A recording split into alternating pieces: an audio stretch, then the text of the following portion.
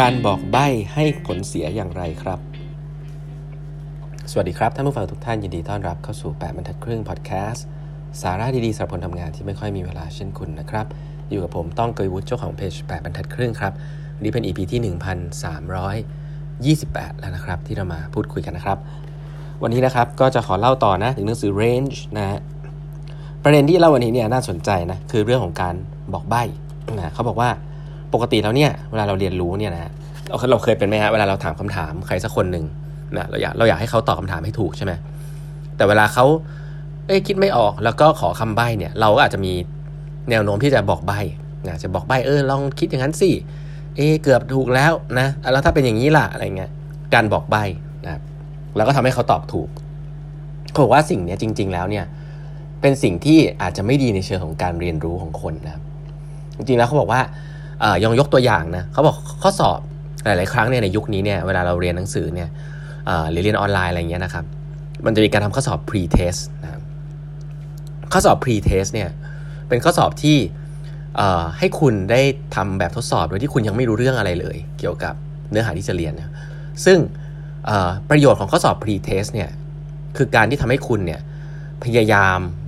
มากๆนะที่จะทำให้มันถูกแม้ว่าคุณจะไม่มีความรู้พยายามเชื่อมโยงความรู้เท่าที่มีอยู่ก่อนที่จะเรียนนะเขาบอกว่าประโยชน์ข้อสอบ pre-test เนี่ยไม่ได้อยู่ที่ว่าคุณทำถูกกี่ข้อนะแต่อยู่ที่ว่าคุณพยายามมากแค่ไหนครับอันนี้จะทำให้เกิดการเรียนรู้ที่ดีมากๆเลยนะครับเขาบอกว่าเนี่ยการที่เราไม่รู้อะไรสักอย่างหนึ่งแต่เราได้รับคำบอกใบ้อย่างนั้นอย่างนี้ในเชิงกระบวนการเนี่ยมันทำให้เรารู้สึกว่าเราตอบถูกแต่จริงๆแล้วเนี่ยเรามนุษย์เราเนี่ย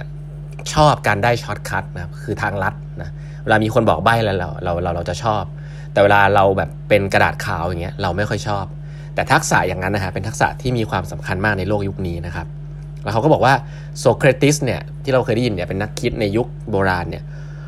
เชื่อในเรื่องนี้มากนะครับคำถามเชิงโซเครติสเนี่ยจะเป็นคำถามที่เกิดจากการเชื่อมโยงคือถามปลายเปิดนะครับจะไม่มีการบอกใบ้เป็นคำถามปลายปิดซึ่งเขาก็พบว่าในระบบการศึกษาก็เช่นเดียวกันนะครับระบบการศึกษาที่พยายามจะให้บอกใบ้นักเรียนเพื่อให้นักเรียนทำถูกเนี่ยทำข้อสอบได้ถูกเนี่ยบางทีอาจจะเป็นระบบการศึกษาที่ไม่ดีระบบการศึกษาที่ดีเนี่ยคือการที่ไม่บอกใบ้นักเรียนนะครับแต่ให้เขาได้ทดลองนะครับแล้วก็ทำผิดอาจจะอย่างเงี้ยมีผลดีกว่าในช่วงเด็กๆนะครับทำให้เขาเนี่ยได้คิดอย่างถึงที่สุดแม้ว่าคำตอบนั้นจะผิดก็ตามเนี่ยอาจจะมีประโยชน์มากกว่าการนั่งคิดเฉยๆแล้วก็มีคนบอกใบ้นะครับผมว่าสิ่งนี้เนี่ยมันลิงก์กับเรื่องอะไรผมว่ามันลิงก์กับเรื่องของการเป็นหัวหน้าหนึ่งนะครับก็คือการสกิลที่เราพูดกันถึงเรื่องการโคชชิ่งนะครับการโคชชิ่งเนี่ยเขาจะบอกว่าการโคชชิ่งกับการเมนทอร์เนี่ยแตกต่างกันเมนทอร์เนี่ยคือการแนะนำนะโคชชิ่งเนี่ยคือการชวนคิดนะครับซึ่ง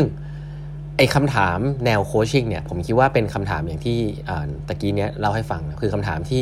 ชวนคิดนะครับไม่ได้เป็นการบอกใบ้หรือบอกคำตอบนะแต่เป็นการที่ทำให้คนคนนั้นเนี่ยเขาคิดได้ด้วยตัวเองใช้เวลาคิดได้ด้วยตัวเองซึ่ง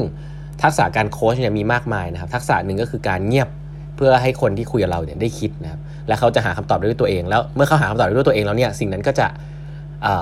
อยู่กับเขาไปอีกนานนะครับไม่ได้เกิดจากที่เราบอกเขาผมคิดเรื่องนี้มันลิงก์กันพอสมควรนะมันอาจจะเป็นทักษะของโลกยุคนี้จริงๆนะครับที่